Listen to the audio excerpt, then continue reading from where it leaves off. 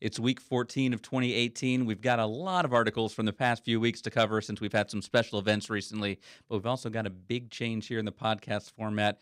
We'll talk about that more right after this on the Technado.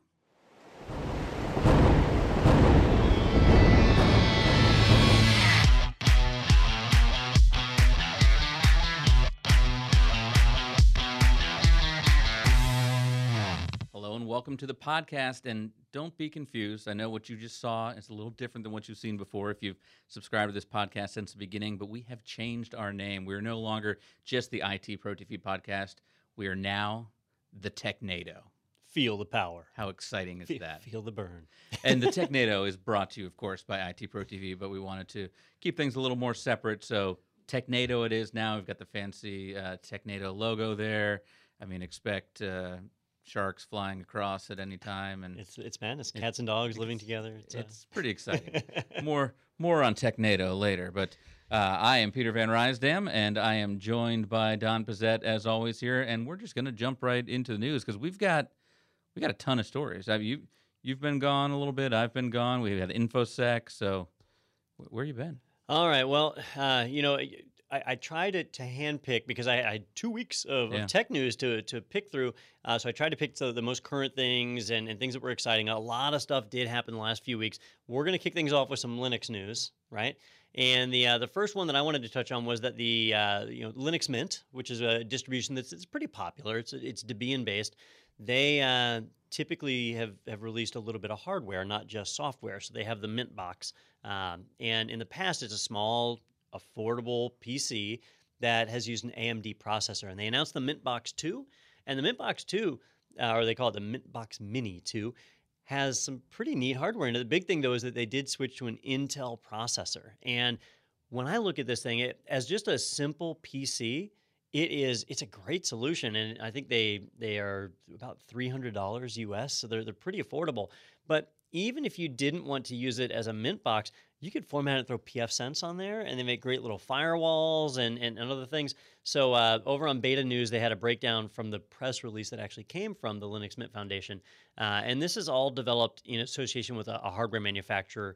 The Linux Mint team works with them to create this high volume order so they get it at a low price. But that hardware has been announced. If you get bored, go and read about it. It is a pretty slick deal. It has a 4 gigs of RAM, 60 gig SSD, a quad-core Intel Celeron J3455 processor, and all packed into a small form factor with dual gigabit NICs. That's the part that makes it really ideal for like a router or firewall type solution. So they announced that pretty cool hardware. Now, going back to the chip swap, I can only assume these days that has something to do with Meltdown and Spectre, but it seems pretty quick if that's a move they made because of that. They're going from AMD to Intel, so which is like the opposite way that all of the crazy press has been telling us. So in their case, it used to be that AMD was less expensive than Intel. And so if you wanted to make a low-cost PC, you went with AMD. That was the way it worked.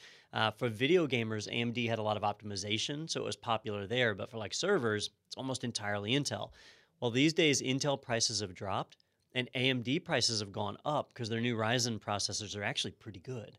So now cost isn't the differentiator, and so you're seeing some low-cost options like these switching over to Intel. You'll see more of that. I think with the ARM processors getting out there and starting to impact this market, we're starting to see a little bit more of a leveling off of prices that is great for the purchaser. Now, speaking of Meltdown and Spectre and chips and Linux, the new kernel's out, right? 4.1.6. So this addresses so it's everything now? 4.16 is the latest Linux kernel that came out. Linus Torvalds announced it. Came out on schedule as they typically do.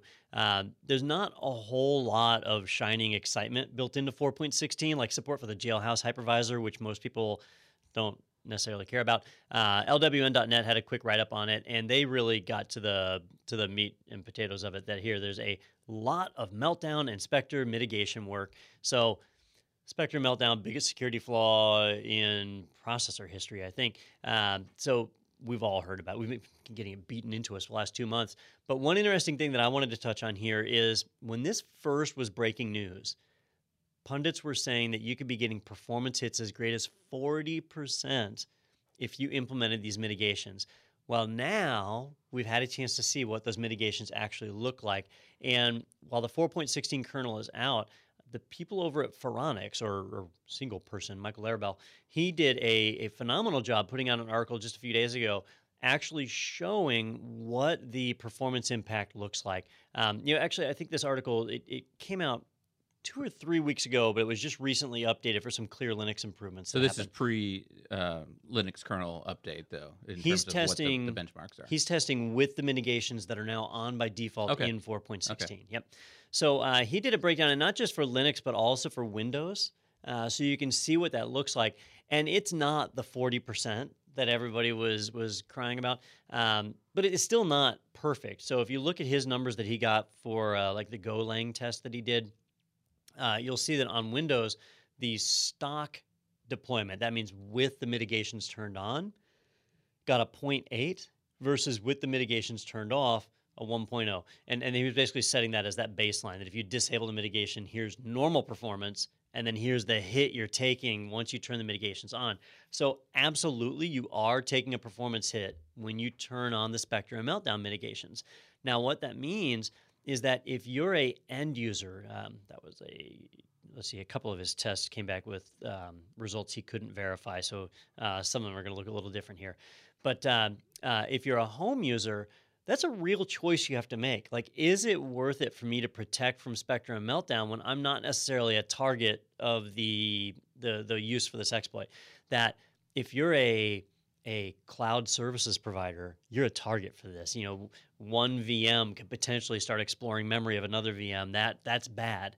But if you're a home user, you might rather have that 20%. I could get 20% more performance if I turn this off.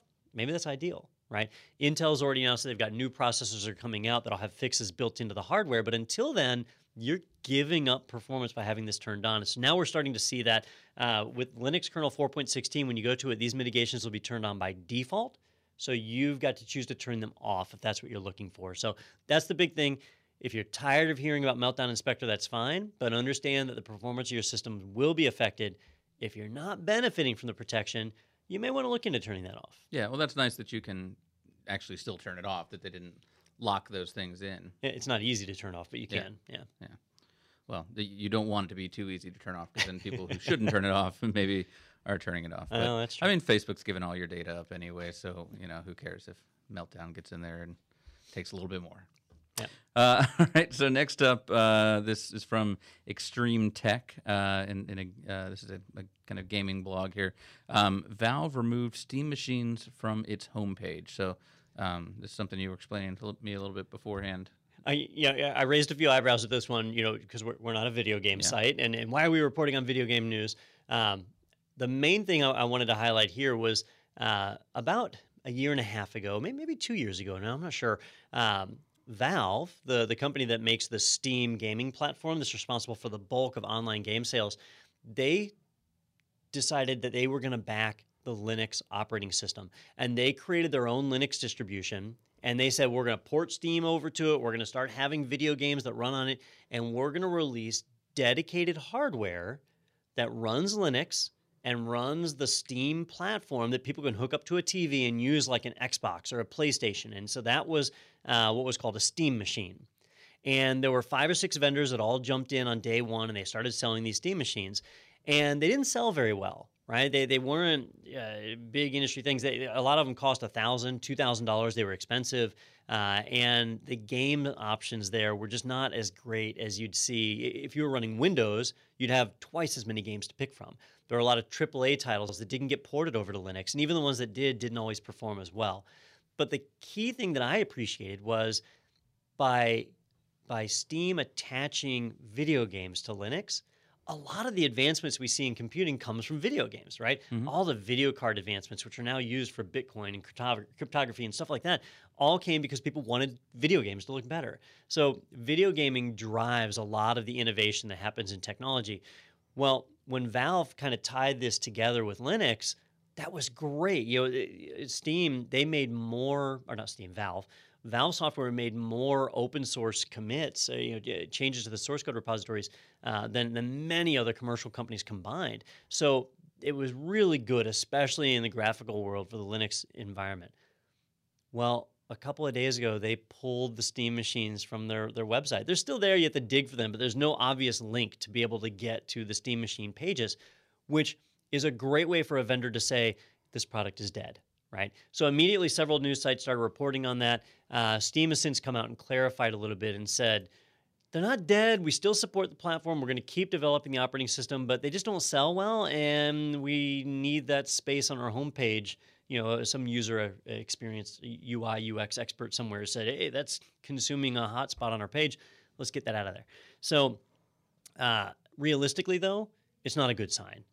You know, Linux has never really broken 1% market share on Steam's platform. For them to actively develop an operating system like this that's less than 1% is not a viable business model. Now, the Valve, they do all sorts of weird things, all sorts of crazy projects. Some of them go places, some of them don't. This one, it's not really a good sign. So I don't think we're going to see much more life on that, and that's going to hurt. That's going to hurt Linux as a whole. Yeah, it's a shame, and we'll see if something else maybe jumps and fills that gap, or if there's other. Well, you've got that other hardware we talked about at the beginning, the Mintbox. Linux Mintbox. Yeah, Maybe we can Mintbox start gaming on the Mintbox Mini. Well, we've got another article about benchmarks here. We talked about the chip performance with Linux and Windows. Now we've got DNS resolvers performance compared. So this article from Medium, they're looking at Cloudflare, Google, Quad9, and OpenDNS. So what did they find? Before I went to vacation, we had reported on an article where Cloudflare was launching a new public DNS service, and it had a really unique IP address. It was 1.1.1.1, right? And since then, all sorts of information has come out. But I made a comment in that episode. I said, I don't like a lot of these services because their performance is slow. So, for example, DynDNS, the dynamic DNS company, who is owned, I think, by Oracle now, they have a DNS server that you can point to that filters out malicious sites and can even filter out advertisements if you wanted to, if you just use their DNS servers. Well, I like that idea, but their DNS servers are so slow that you're getting latency with every single web page that you go to. It's got to do a DNS lookup, and it slows things down. So I made that comment about Cloudflare. I said, hey, these guys are launching a new DNS service, but be careful because it may have a little more latency than what you expect.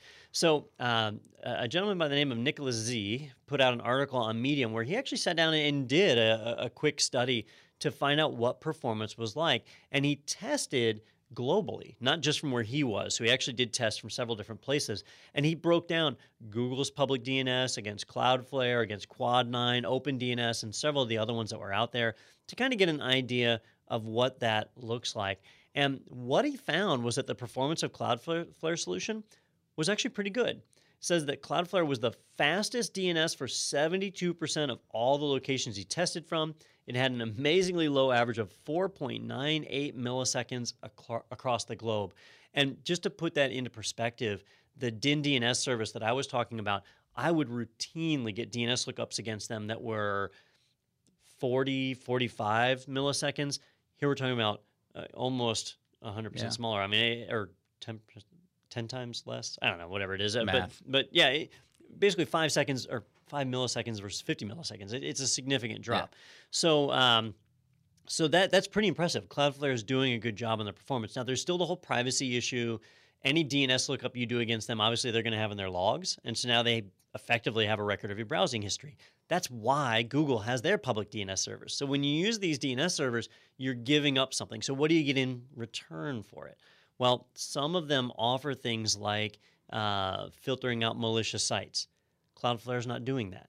Google's not doing that. So all you're doing is saying, I'm going to use their servers for an easy-to-remember IP address. Is that why it's quicker, potentially? Because it's not doing these other things for you? Or is that it's not like a real-time thing? No, it's just because they've got a lot of hardware behind it, a lot of infrastructure, so they can geo-route you to servers closest by.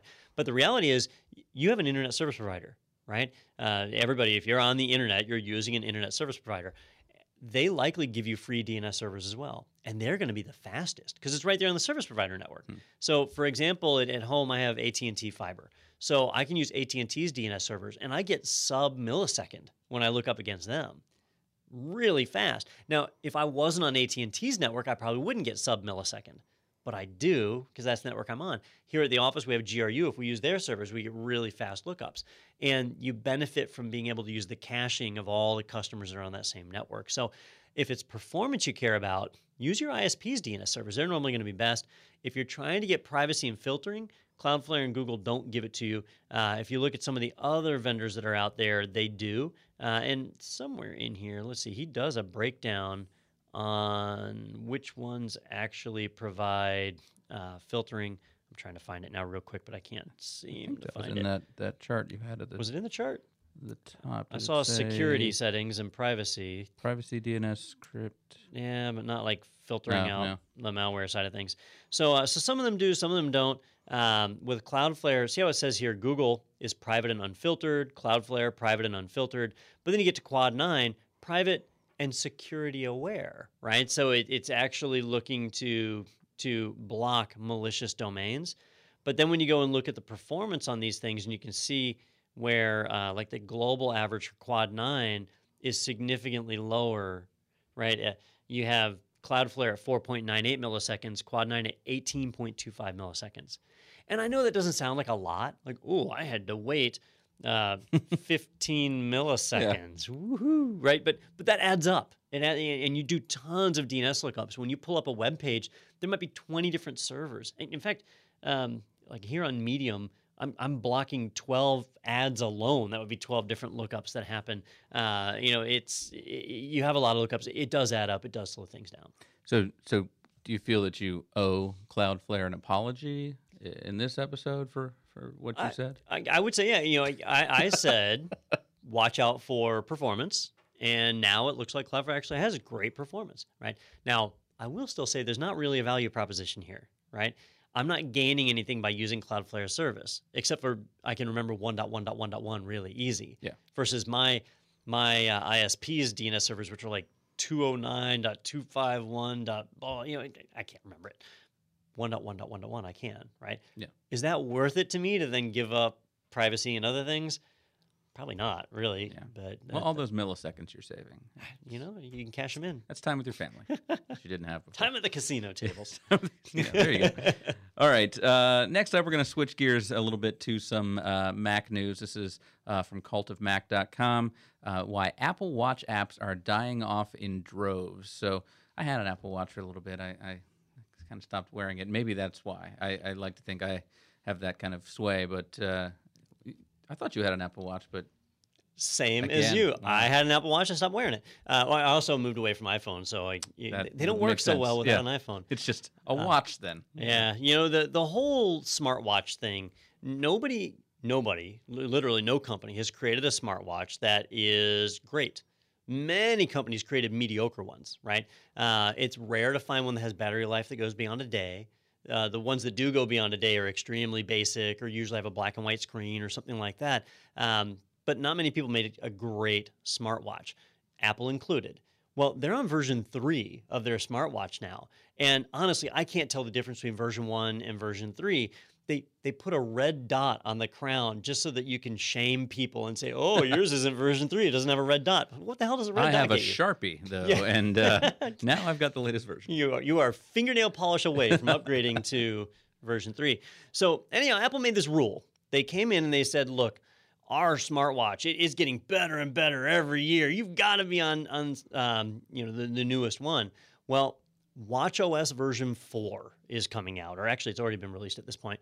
And with watchOS 4 coming out, they've got a new software development kit, and Apple has put a requirement in that says, hey, if you develop a app for the Apple Watch OS, it has to support, if it's a new app, it's got to support watchOS SDK 4. If it's an old app, any update you do has to be targeted at watchOS 2's SDK or later, and they really want you to get to 4.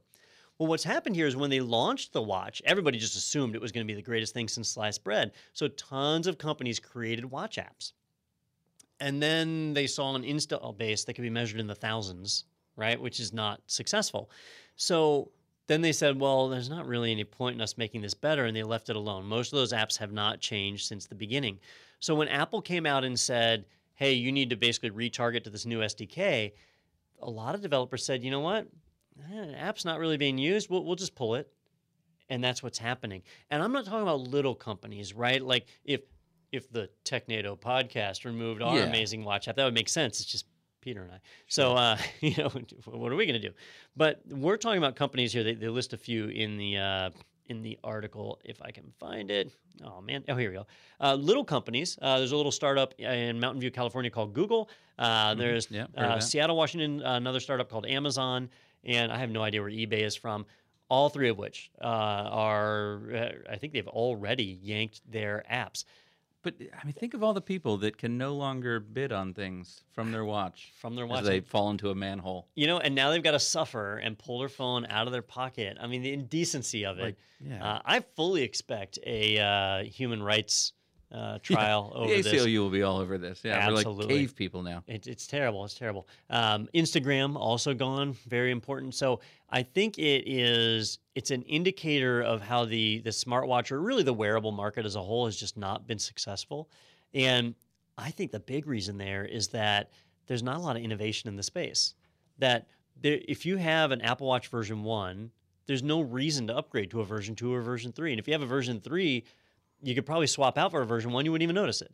On the Google side, they're not even trying. The Google Wear stuff is pretty bad. And I love Android, but the Wear watches, they just, I don't know, it's not even worth buying them. So I think there's a sign that either we're going to see some new technology come out there, or this market is dead. So pardon my ignorance for a moment, but if there was an app that was built on the 4 SDK and I had a version 3 Apple Watch, I wouldn't be able to run it? No, you would. You would? Okay. Yep. So this gets really confusing. It doesn't match up. They don't match up. SDK. Yeah. Okay. When WatchOS 2 came out, it was applied to the original Apple Watch. So Apple Watch version 2 hadn't come out yet. Okay. And so when Apple Watch version 2 came out, then WatchOS 3 was out. Now we got WatchOS 4. It's all messed up. So difference between hardware and software, but they're both kind of at 4. They might as well name them after Thundercats or something instead of giving them numbers, because it's all meaningless at this point. But if I recall correctly, you can have the original Apple Watch and still run WatchOS 4. Gotcha. So, okay. Yeah. Well, in other Apple news, but this probably with a product that we think maybe will perform a little bit better than the Apple Watch. Apple unveils the new 9.7-inch iPad with Apple Pencil support plus an A10 Fusion chip at an education event. So this one, I watched a little bit of that event. It really seems targeted towards schools and maybe ways for schools to afford to be able to get actually iPads in front of everyone. So I'm going to sound a little bit like an Apple hater, which is funny because I'm sitting here on my MacBook and I've got an iPad in my backpack, and so I use products from every vendor, so it doesn't really matter to me. But Apple has not really innovated with the iPads recently, right? And you know what? I'm sure Tim Cook is watching the show right now, and he's probably yelling at his screen, but the Apple Pencil! And that's not innovation. So the iPad is largely unchanged from the very first iPad that came out. There's really not anything new on it. More memory, more storage, but that's it. So in the absence of innovation, people don't have a need to upgrade. And so they're trying to innovate in other ways. And here they're innovating by cutting the price down, right? And there's two reasons they're doing this. One is to improve sales, because iPad sales have been on a decline for 2 years now, which is not good. But the other thing is that in the school world, Chromebooks have been eating Apple's lunch like crazy. Chromebooks are cheaper, and they have physical keyboards. And I don't care how fancy your tablet is. If you give somebody a physical keyboard, they can type and get things done. If you give them a touch keyboard, you can't write an essay on a touch screen, and schools have recognized that. So there have been a few high visibility cases where schools have bought iPads because they got huge incentives from Apple. But by and large, iPads have not been successful in most schools. Chromebooks have. So Apple's trying to combat that. Because they absolutely refuse to put a touchscreen on a laptop for whatever reason. They don't have a cheap MacBook Air like everybody keeps asking for. They don't have a touchscreen solution there. So instead, they decided, let's make a less expensive iPad. So they did. The new iPad, which is a great iPad. It's a 9.7-inch. It's got the A10 Fusion chip, so it's fast. It's got Apple Pencil support, so it's basically an iPad Pro. And it is priced at, is it $300, $329, I think? $329 for consumers and $299 for schools. So even at $329 for consumers, that's iPad mini prices but you get a 9.7-inch screen and great battery life and all that. So if anybody ever says, I don't want an iPad, they're too expensive, well, that argument kind of goes out the window. These things are downright affordable, and it's good hardware. It's not we're going to put in the old A8 processor. That's not what they're doing. You're getting the latest A10. It's really, really good stuff. If you want to get the pencil, you can. It supports the pencil. But there's still no physical keyboard. And the Apple keyboards are not phenomenal. Again, you run into the same kind of problem with typing and all of that. But these are definitely targeted to schools. They are available to consumers, though. If you ever have been holding off on upgrading an iPad, or maybe you're going to get your kid an iPad instead of an old, outdated iPad mini that hasn't been updated in forever, you can now go with this option, and it really is a great option that's out there. So we'll see what that does for sales. Maybe they'll do an uptick. Who knows? We'll see this holiday season, I think. Does pencil support mean that a pencil's not included? Oh, absolutely not. Yeah, okay. No pencil included, because the pencil's $100. That's a big line item right there. Because I was going to say the big thing here is now, as opposed to with the Chromebook, you could finally start teaching kids cursive again. Now that's out the window unless you're going to drop another $100 on each kid. But yeah, I think the sales have declined ever since they started that commercial with the little girl that doesn't know what a computer is. Have you seen that one? Oh yeah. That's a little smug. It's still a computer, young lady. Yeah. If you talk to it, even Scotty, he knew what a computer was. Yeah, it's ridiculous.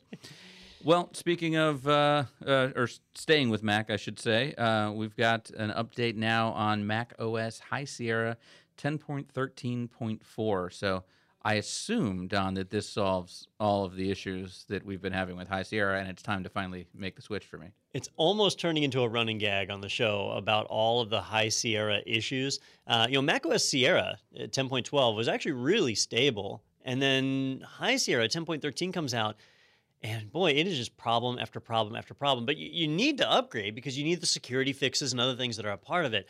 But it's just problem after problem. I wanted to highlight this one. I've kind of gotten bored with it, so why report on those problems? Who cares? But this one actually affects enterprises and businesses. In macOS 10.13.4, High Sierra, they released support for something really, really cool, which are external graphics processors, external GPUs, right? My MacBook it's a 2017 MacBook. It uses the Intel Iris Video, I say that. Let me actually verify that's what I'm running. But so it's got here we go, built-in Intel Iris Plus graphics. And I don't care if it's got plus in the name or whatever the number is. The Intel graphics are baseline, mediocre, right? Like really not good stuff. Everybody knows you need like an ATI Radeon or an NVIDIA GeForce card if you want good 3D rendering or whatever. You've got to have one of those discrete graphics cards. MacBooks don't come with them. iMacs do if you choose to buy that option. But if you don't buy the option, you can't add one after the fact. You got to buy it at the time. Well, now, because the Thunderbolt 3 bus is so big, they're selling these external boxes. There's 3 different vendors that offer them now. They cost about $500, and you can stick a discrete graphics card inside the box, plug it in via Thunderbolt, and now you've got a high-end graphics card on your laptop or on your iMac. You can plug in, you can do that. Really, really cool feature for the people who need it. Unfortunately, they had to upgrade the graphics subsystem to do that. And when they did it, they broke the DisplayLink support. Now, DisplayLink, many people use without knowing it. If you have any kind of USB video device, right? Like they sell these docking stations. I've actually got one in the cabinet behind me I can probably grab. But they plug in via USB port, and then they give you a DVI or HDMI or whatever output video. If you have a device like that, it's now broken. In fact, most graphics applications, third-party graphics applications, broke with the 10.13.4 update. One of the articles that I grabbed was from Mac Rumors, where they were talking about the Duet display, which I use. Lets me hook my iPad Pro up. I have a 12.9-inch iPad Pro. I can stick it next to my laptop. I can run Duet, hook up a lightning cable, and now I've got a second monitor. So I'm on my laptop, but it's like I've got 2 monitors. That's pretty cool. Well, it was until 10.13.4. Now it doesn't work, right? The Duet display team took a look at it, and they said, well, Apple broke it. They can't fix it. We got to get Apple to fix it. And so they've been talking to Apple. Apple has been radio silent on this one. They haven't communicated anything, so maybe it'll get fixed in 10.13.5. At Apple's current trajectory, 10.13.5 is already in beta, but the fix is not there. So I'm going to guess the fix is not going to be in 10.13.5. It'll probably come in point 0.6. So you're probably looking at 4 months before a fix comes out for this one, if a fix comes out at all. Apple has broken other devices like this before, like the MFi controllers on iPad. They left that broken for 6 months. The Logitech keyboards for the iPad Pros, they left those broken for almost a year. Like they've done this before. Don't count on a quick fix. So if you work in a business or a school or an enterprise and you're dependent on USB video devices that use DisplayLink, 10.13.4 is not going to help you. Now, here's the problem. There's security fixes in 10.13.4. If you don't upgrade, you don't get the security fixes. If you've got that hardware, you can't upgrade. Now you're in a bit of a catch-22. And unfortunately, that's a place where we're ending up more often these days, that you've got to look at, and it stinks. There's not much we can say. Peter, I think you might have the right idea on some of this, is to say, you know what, I'll just stick with Sierra. But Apple's not pushing out updates as fast for Sierra as they used to, so it's only a matter of time before there's an unpatched security exploit there as well. Yeah, and this makes me think of like when you do SWOT analysis in your company and you're looking at threats that are external. And man, if you're a small business that relies on a product that you've made that works with Mac with an Apple in that way, that's a real big threat that can cost you a lot of money. So that's definitely something that's tough to hear. But I kind of feel like I was telling you earlier. I feel like High Sierra is the Vista, Windows Vista of Mac of the Mac world. But we're talking about 10.13.4, 0.5. When is just 10.14 coming out, and we move past this? There's a lot of speculation here. I don't know if you remember back in the Windows XP days, there was a period where I feel like it was in 2004, 2005, where there were so many security vulnerabilities that finally Microsoft said, you know what, that's it, let's stop. And they stopped development of new features. They said, no more new features. Let's focus on shoring up our security. Let's get this operating system where it needs to be. And for a period of almost 2 years, they did no new features. They just did security fixes. And then they started rolling forward. And so when Vista came out, it had all these security updates in it that destroyed almost everything. And people hated Vista. Yeah. And so then they worked out the bugs on that, and then that became Windows 7, and people liked Windows 7. Well, with Mac OS, that's kind of where High Sierra is. A lot of this stuff is they're doing security fixes and they're breaking things. And it's taking developers and stuff time to get that sorted out. Tim Cook has come out and said, we're going to focus on, they did this with iOS, where they said with iOS 11.3, there have been so many problems. With iOS 11.4, we're going to focus on stability. And for Apple to have to say that, that's pretty shocking, because they've always had the it just works mentality. Well, guess what? It doesn't just work right now. They've got a lot of quirks and bugs and things that are going unpatched. So I expect to see a little more of that over the next year. That they've got an amazing reputation. It's easy to lose a reputation. It's hard to earn one. And I think they're in that situation where they're sitting on billions of dollars in cash. So it's easy to say, what do we care? But they don't want to lose that reputation either. So we should see that, at least some activity going on there. I'd be surprised if WWDC is coming up this summer in just a couple of months. I imagine the next version of macOS will be announced there, and hopefully they're just touting stability and security all across the board. We'll have to wait to see. Yeah, my understanding too is that there's a development team that is working on High Sierra and the updates for that, and then there's a separate team that's working on the next version. So it's not like that's necessarily holding that up as they do that, but you never know in a situation like this where maybe they're pulling developers back and saying, hey, we need all hands on deck, getting this stable. So yeah, it was back in December, I think we reported on how Apple had transferred a lot of the macOS developers over to the iOS team, which means you're starving macOS of developer resources. Yeah. So now I think they're starting to see what happens when you do that. Yeah. And it's resulting in some bad stuff. So we'll see. I'm trying to pull up when WWDC is this year. It's coming up. It shouldn't be. June. Okay. June 4th through 8th, which is just 2 months away. Yeah. Well, sticking with Apple here, a big change that really surprised me to read, but Apple's planning to use its own chips in Macs from 2020, replacing Intel. And I mean, Apple has always been one to manage their own hardware. Where you talk about Windows or Linux that can run on all different kinds of devices, and so it's been one of the big selling points. And so they're bringing one more element in house now, which I would imagine maybe by giving them more control over that, maybe helps them to either reduce costs or improve features. Well, so that's what they lead you to believe. I think this has been largely sensationalized, right? So this is I tried to grab the article from the most reputable source I could, and so this one's from Bloomberg because I want to make fun of it, and and I can't make fun of it when it's from Bob and Tom's blog or whatever. I got to have something reputable. So here's Bloomberg, and what they're saying is Apple plans to use its own chips in Macs from 2020, replacing Intel. Right? Then they go on to say the move would be a major blow to Intel, Apple Mac chip supplier, and Apple is working on software platform to merge iPad and Mac apps. All right, now we announced 2 weeks ago that Apple has plans for allowing iPad apps to run on Mac OS, and I said that's kind of bizarre because Macs don't have touchscreens. How the heck are you supposed to use all these iPad apps without a touchscreen? Doesn't make sense. Apple's refusing to put a touchscreen on anything, so it just doesn't make sense. But that's the plan, right? Now this comes out about changing processors. Apple's done this before, right? When they switched from 68K to PowerPC, then when they switched from PowerPC to Intel. So about every 10 years, they've switched hardware like that, and it's been a big deal.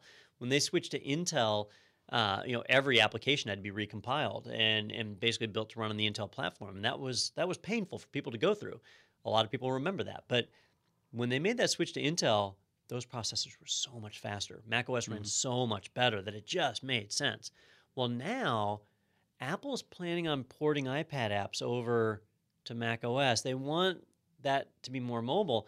I don't think this is about switching from Intel. I think this is about, hey, we've got these A10 Fusion chips or Cortex or whatever chips that are super mega fast on the iPad. They can run a laptop now. They can do that. So let's start using our own chip. Not that we're going to start creating a new chip, but that we've already got a chip that would be perfectly fine for a MacBook Air. And then you wouldn't have to port the iPad app. Hell, it could run iOS. You could run iOS on a MacBook Air if it had the right processor in it. It had that similar hardware. So I think that's what this is really a harbinger of. They're saying, look, the days of macOS are limited. Soon, macOS is simply going to be the development platform for writing these apps, and if even that, and then iOS is going to be the new standard operating system. Now, it does say here the move would be a major blow to Intel, so I did some digging to find out how big of a blow. It turns out that Apple is responsible for 5% of Intel's revenue. 5%. So how much did Intel stocks drop after this? 9.2%. It shows you how the stock market is not based on fact these days. It's based on sensationalism. This is not that big of a deal. Well, that could be because of a trade war with China. Now, there could be a tariff now on I believe chips. You mean China. I'm sorry, you're right. Yeah. Well, it's funny because you said that, and as you were talking, I brought up Intel's stock recently thinking, wow, I wonder how much it's gone down since Spectre and Meltdown and everything. No, it was strong. It's up. It's way up. It was at 37 last September, and now it's at 48.50. So, yeah, stock market is a mysterious beast. Things are looking up. Don't feel too bad for this, guys. So, this one I'm not worried about it. I think that it makes sense. Hey, iOS, if you go into the Apple App Store for macOS, it is like a barren wasteland. The apps are overpriced. They're not updated. There's not many of them in there. You go into the iOS App Store, and I mean, it is a smorgasbord of amazing apps that do all sorts of crazy things. Microsoft Office, Adobe Photoshop, all these things are right there. It makes sense. I think, when they announced they were killing most of the features in macOS Server, that was like that first nail in the coffin saying, I think the days of macOS are numbered, and we're going to see this one slowly fade away, and iOS is going to step in and take its place. That's more than likely what this is. So by 2020, that's my prediction. I think that we'll have laptops coming from Apple that are running iOS, and damn it, they're going to have a touchscreen because I just don't understand how Apple can stay away from that much longer. Nope, they'll have pencil support. Ooh, didn't think about You'll that. be able to just use that. So they get an extra $100. Yeah, because your finger's free. That pencil, that's $100. The pencil does use a different sensor than your finger on a touchscreen. They could do that. I mean, the Surface had the pencil that went on the corner. That would be. Yeah. They're totally going to do that. That's exactly. Oh, man. That's why. Yeah, you heard it here first on the TechNado. Yeah. All right.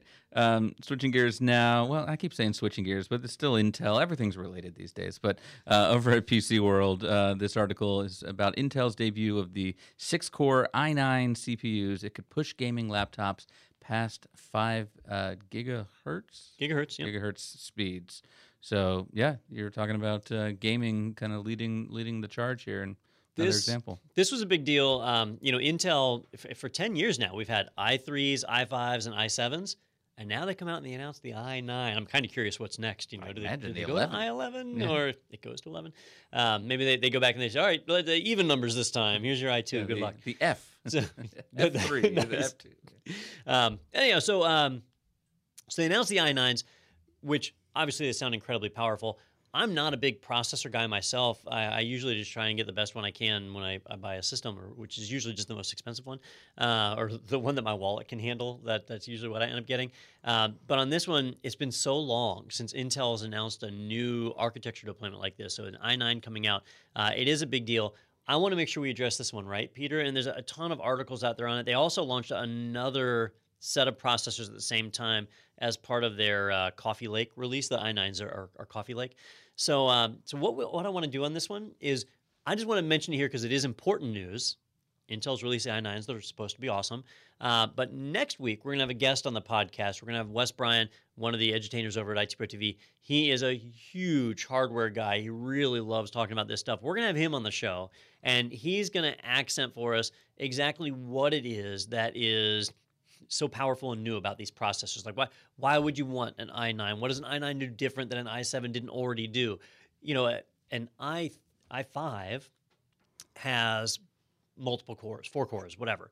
An i7 has the same cores, but it can do hyperthreading. That's the big difference. You go with an i7, you get hyperthreading. You go with an i5, you don't. You go down to an i3, then you may only have 2 cores. You may not have virtualization extensions or something like that. There's a difference. And so Wes is going to talk to us about what that difference is with the i9, what makes it better. There's TurboMax technology he's going to talk about and a few other things. So definitely tune in for our podcast next week when Wes does the deep dive on the i9s. Yeah, and Wes is the kind of guy that wears one of those, static discharge bracelets just as a fashion statement. So safety people. That's what that's the kind of person you can trust for that kind of chip news. So very excited to have him in here and explain it to us.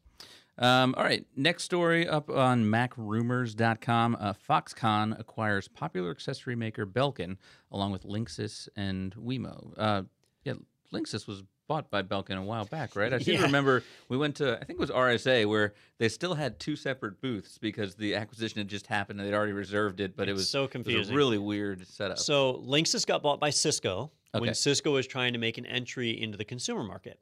And what Cisco found was that they started doing well in Europe under the Cisco brand, but in the US, anytime they tried to switch from Linksys to Cisco branding, it just didn't work. So it stayed Linksys, and so ultimately it didn't help their brand. So Cisco sold off Linksys to Belkin, so under new management, right?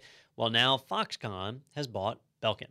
All right, so why does this matter? Well, key thing here is that Foxconn is a Chinese company. They manufacture a ton of the iPhones.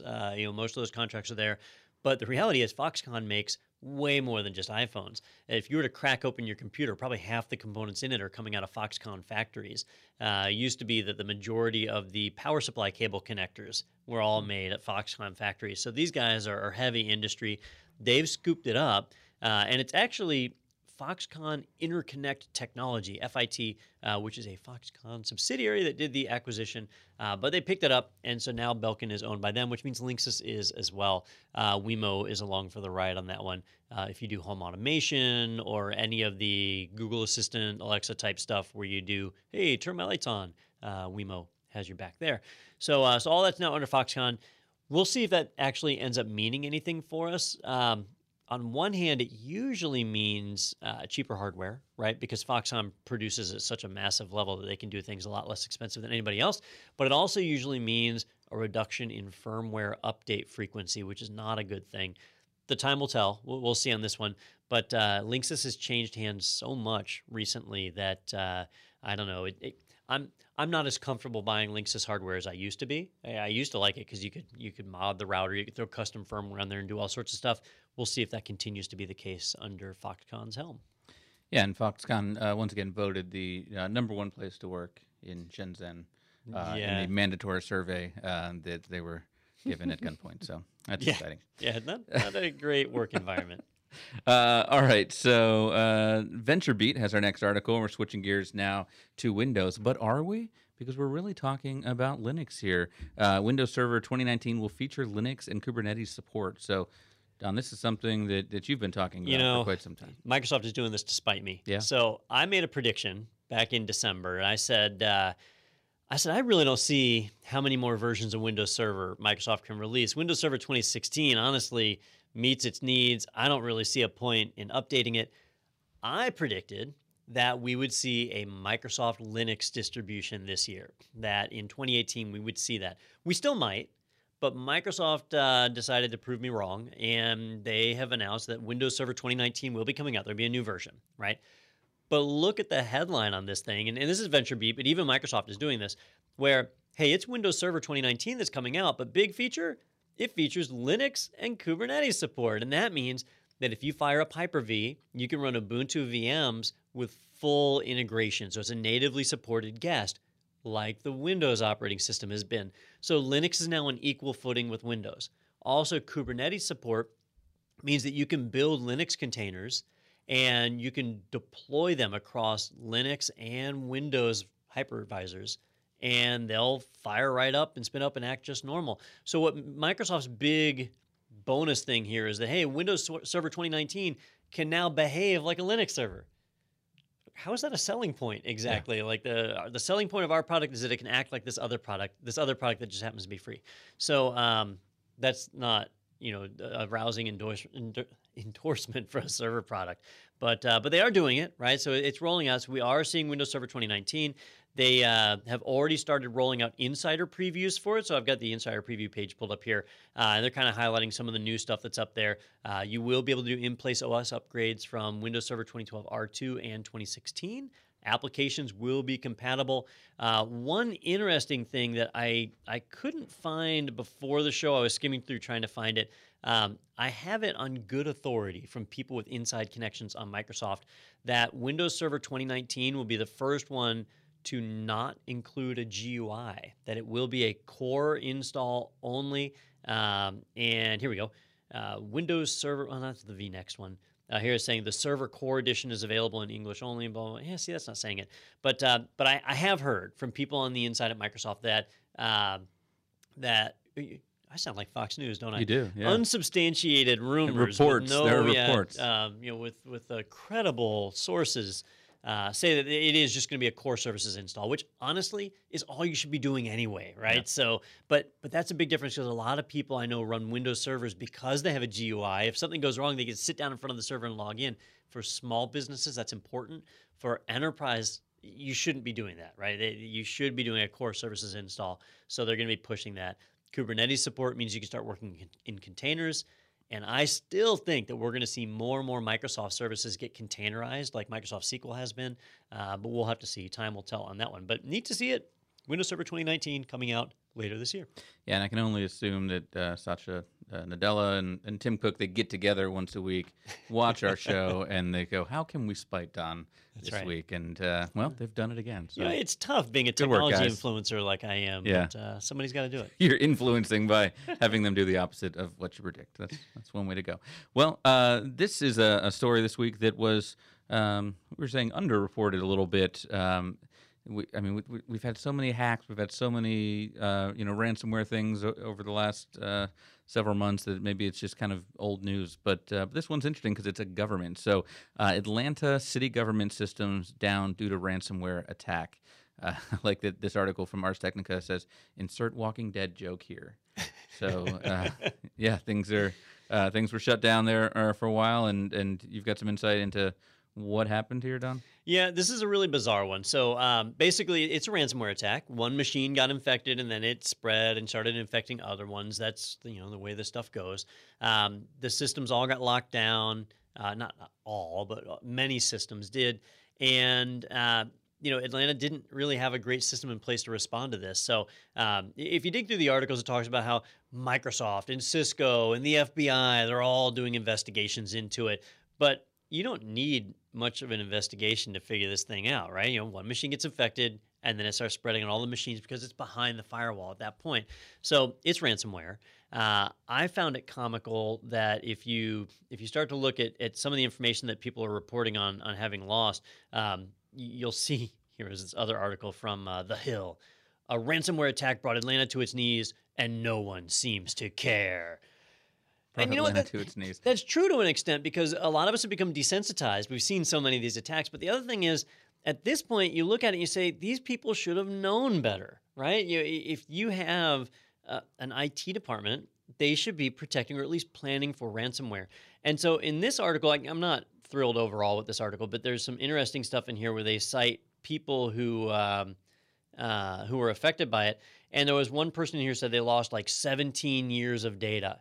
Okay, well, if you were storing 17 years of data on your laptop without a backup and it got encrypted, that's your own fault. Like, it should have been stored somewhere where it's getting backed up.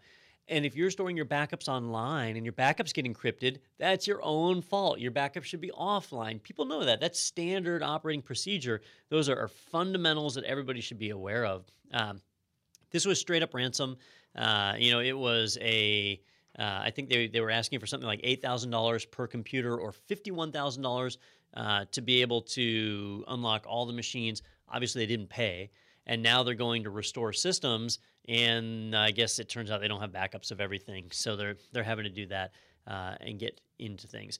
But another interesting thing here was the IT department responded with something pretty comical. They said they basically sent an announcement. If people called in saying, "Hey, my computer's acting weird," they would say, "You need to unplug your computer." Well, unplugging your computer is really ineffective, because if you're already infected, when you plug it back in, it's just going to keep doing what it's doing. Like, you're beyond that point. If your computer's infected, it needs to be erased and restored from a clean backup. You need to find what that attack vector was and get that corrected. There was some update that wasn't applied or some security hole that was created. So now they are losing data. It's it's just kind of part and parcel of what goes on with these attacks. I cannot find that part where the guy's talking about 17 years of data and other people talking about all the information they lost. If you're storing your data in a system that's backed up, you shouldn't be losing more than, say, 24 hours of data. But these people are losing years because they're not storing their data somewhere safe. And I think it's because a lot of politicians just don't seem to trust. They don't trust the government computers. I've noticed this trend. Like, remember the Hillary mail server scandal? Mm-hmm. Like, yeah, because they were going off of to their own. Why would she or any politician want to run their own email server? Because they can do a better job? Doubtful. But because they don't trust the other servers, that's a little more realistic, right? And I think that happens even at state level here, like with Atlanta. Well, Atlanta, that was city level, right? If they don't trust the IT department, then they're not going to store their data safely, and they're going to lose it. So that's all going on in Atlanta right now. It should be a lesson to everybody, right? So if you're out there listening and you don't even know where Atlanta is, that's fine. Know that your number one job as an IT person is to make sure that if your systems get damaged, you have a way to get them back, right? Your backups are super important, and they get neglected all too often. People just don't do their backups, or their backups are failing. They don't even notice. That for me, for every company I've worked for, when I got to work, the first thing I did was check the backup logs. Did the backups run last night? Were they successful? If they weren't, I need to rerun them, right? You never want to go more than, well, it depends on your industry. You might not want to go more than 15 minutes without a backup, but at least 24 hours for most places. You want to make sure you've got good backups that you can get at. I mean, this is a city that the freeways were literally on fire last summer. I forgot about that. Yeah, so I think this attack seems to be the kind of the least of their worries. My favorite was the Onion had a headline, which is actually, sadly, the first place I heard about this attack, because you kind of do the, like, wait, did something really happen? Let me go check the other news. But the headline was, "Lame cyber attack on Atlanta doesn't even turn ATMs and street sweepers into killing machines." And they have a great quote from a made-up resident, Dan Martinez, that says, "All that happened so far is that I can't use the free Wi-Fi at the airport or pay my water bill. Oh no, whatever will we do? Save us from this deadly menace." So Yeah, he says, yeah, when he found out that not a single 911 call was disrupted and they were only asking for 50,000, he wondered aloud what the hell was wrong with cyber criminals these days. Yeah, And yeah. that's where we've come to. Well, and the fact that they were only asking 50,000 tells you that this was not a targeted attack. You know, it was just one of those where they throw it out on the internet and see what it hits. Like, ooh, it worked. Yeah. And yeah, had they known it was Atlanta, they would have said, "Oh no, it's 3 million." Yeah. Because the city's got it. Sure. But yeah, Well, they're not paying either, so yeah. That's true. All right, and so speaking of ridiculous stories, like the Onion, we've got a couple that you'd think are Onion stories, but I couldn't make up my mind this week, so we've got but two. they're not. We've got two, yeah. And the first one we'll get to is, I think it's my favorite. This is from Forbes, where I go to for all of my IT news. In light of Facebook data breach, it's time to switch to Google+. And I hope this is an opinion piece. Yes, opinions are expressed by Forbes contributors, and this is Anthony Anthony. This is Anthony K. I don't know. Yeah, that's what I said, I think. So yeah, if you don't want your information being leaked, then you definitely want to go to a social network where no one is. So literally no one will get your information. Well, if you read through the article, his argument is that on Google Plus, they're not doing ad injection in the news feed, and they're not selling your data to someone else, and all that stuff, right? But the guy misses the point, because Facebook didn't have ads in the news feed either until they hit a certain subscriber number that Google doesn't have. If Google hit it, they'd have ads in the news feed also. People right? don't advertise in places where people aren't. He said that Google isn't selling your ad information to other people, but they are. They absolutely are. That's what Google does. Yeah. They're an ad company. That's the way they work. I mean, they provide search and other things. Yeah, why do you think Gmail's free and search is free? Yeah. Why do you think there's an AdSense cookie on every single web page you visit on the entire planet, or at least Google Analytics? You've got the little... what's it called, a web bug? Yeah. Whatever that is. A little bit of JavaScript or whatever that's on every single stinking page. Google does that. So this totally misses the mark. It was embarrassing to read the article. Like, somebody at Forbes should have checked this and said, that's not really... I mean, unless it's intended to be so over the top of a headline that it's... But that never gets to that in the article where they say... This would be like saying, McDonald's food is so bad for you, it's time to switch to Burger King. It's really the same thing. You're just switching from one to the other. I mean, it's not the same thing. It's flame broiled, Don. I can't believe you would say that. It's yeah. Flash frozen beef. But their French fries suck. I know way too much apparently about these. I'm a sucker for their commercials. Yeah. Well, we've got that one other ridiculous story here as we get to the end. This one is from CSO Online, and it sounds like an old story, but it kind of is and kind of isn't. Voting machine vendor firewall config passwords posted on public support forum. So you said when you looked at this, it's actually a post from 2011, but it's just getting out? Yeah. So do you remember when Apple had the big exploit in 2017 where if you were in High Sierra and you got a password prompt for some elevated privilege thing. Oh, you could just not put in a password? You could type the username root, leave the password blank, and it would let you in, right? And it turned out there was a post in an Apple support forum from 2 months before where somebody had said they used it as a workaround, right? So it had been floating out there and just nobody noticed. This one was posted in 2011, 7 years ago, and just got noticed last week. So what happened is, a network engineer for a voting machine company was having a problem with their firewall. And so they went onto a Cisco forum, and a public forum on Cisco's website, and they said, hey, I'm trying to do this. I'm having a problem. I think it was with a VPN configuration. It's not working for me. Here's my running config, and posted the running configuration. Now, the running config contains a lot of information in it. There's sensitive information in there that is encrypted, but the older the platform, the more likely it is that you can break whatever that encryption is. And in this case, the configuration that he put in contained the public IP addresses of the firewall. It contained passwords for the VPN. It contained passwords for the system itself. He didn't sanitize any of the data. He just posted the straight up running config of that firewall right onto a public website. Now, this is I mean, it's an amateur mistake. It's a mistake that somebody makes when they're trying to configure a firewall the first time and they're learning on the job, right? If you work in any field that requires any degree of security and protection, you need to use trained professionals, people who know how to configure the equipment. In this case, he didn't know how to configure Cisco ASA. When they bought it from Cisco, they should have bought consulting services from Cisco to get it configured. They didn't know how, right? But instead, they followed the home user perspective of, I'll just figure it out. With a home user, you can do that. But when you are manufacturing voting machines, somebody could get this information and get access to the development side of the company and start to attack that process, start to get that inroad with that network. That's very, very realistic. All right. So the challenge here is this was leaked inadvertently by somebody who had access to that configuration but should have known better. And it really highlights how important it is to educate your IT personnel, really educate everybody inside of your company. But if you post a question on a forum, any data that you put up there is public.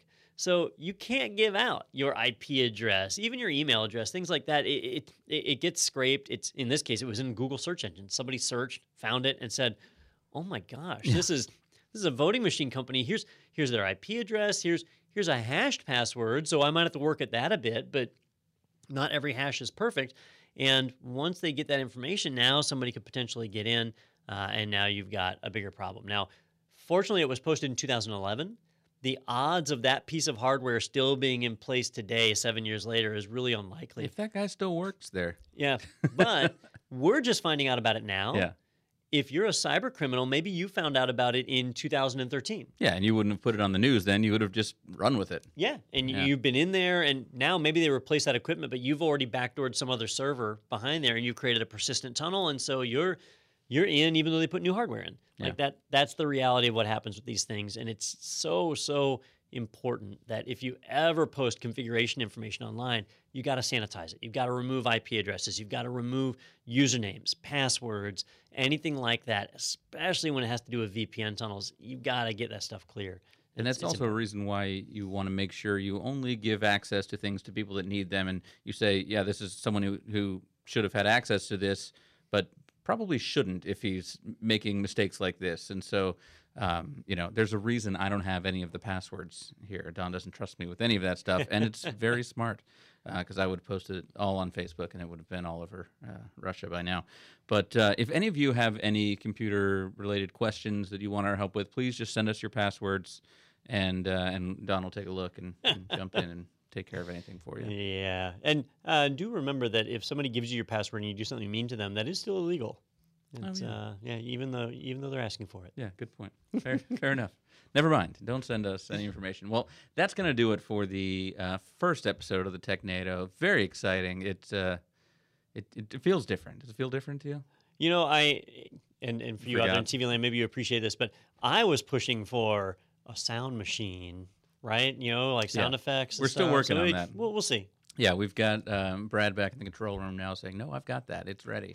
We just need to get that in here. And then, we can have different, you can hear the TechNado coming and maybe as new information is coming at us. It's going to be very exciting. But anyway, so that's the name change on the podcast. So you might see some different things showing up as the RSS feed updates and you see the name change. So just know that this is the old IT Pro TV podcast is now the TechNado. So enjoy that and feel free to subscribe, share it with your friends, like it, review it, do all those things for us to really help us out. But for now, Don, any closing thoughts? Hey, if you guys have any ideas or news stories that we missed, be sure to send those in to us. Always love to hear that. Follow us on social media, like Peter said, and you can always tweet and Facebook us and say, hey, you didn't talk about this, and we'll make sure we get in there. If you have ideas for interviews, we actually have a number of interviews lined up. We're going to start working those into the podcast some more. But if there's topics you'd like to hear more about, always send us a suggestion. We love to hear about that stuff. So, just reach out to us via social media. Yeah, and in 2 weeks, actually, we're going to be out at RSA. Daniel and I will be out there, so we'll not only be grabbing some great interviews that we'll be able to play here, but I'm sure we'll also sit down and talk a little bit about our thoughts. And Daniel's going to go to a lot of the sessions and be able to give us some insight there. So be on the lookout for that in just a couple of weeks. But for now, we're going to go ahead and sign off. So I've been Peter, that's Don, and thanks so much for joining us.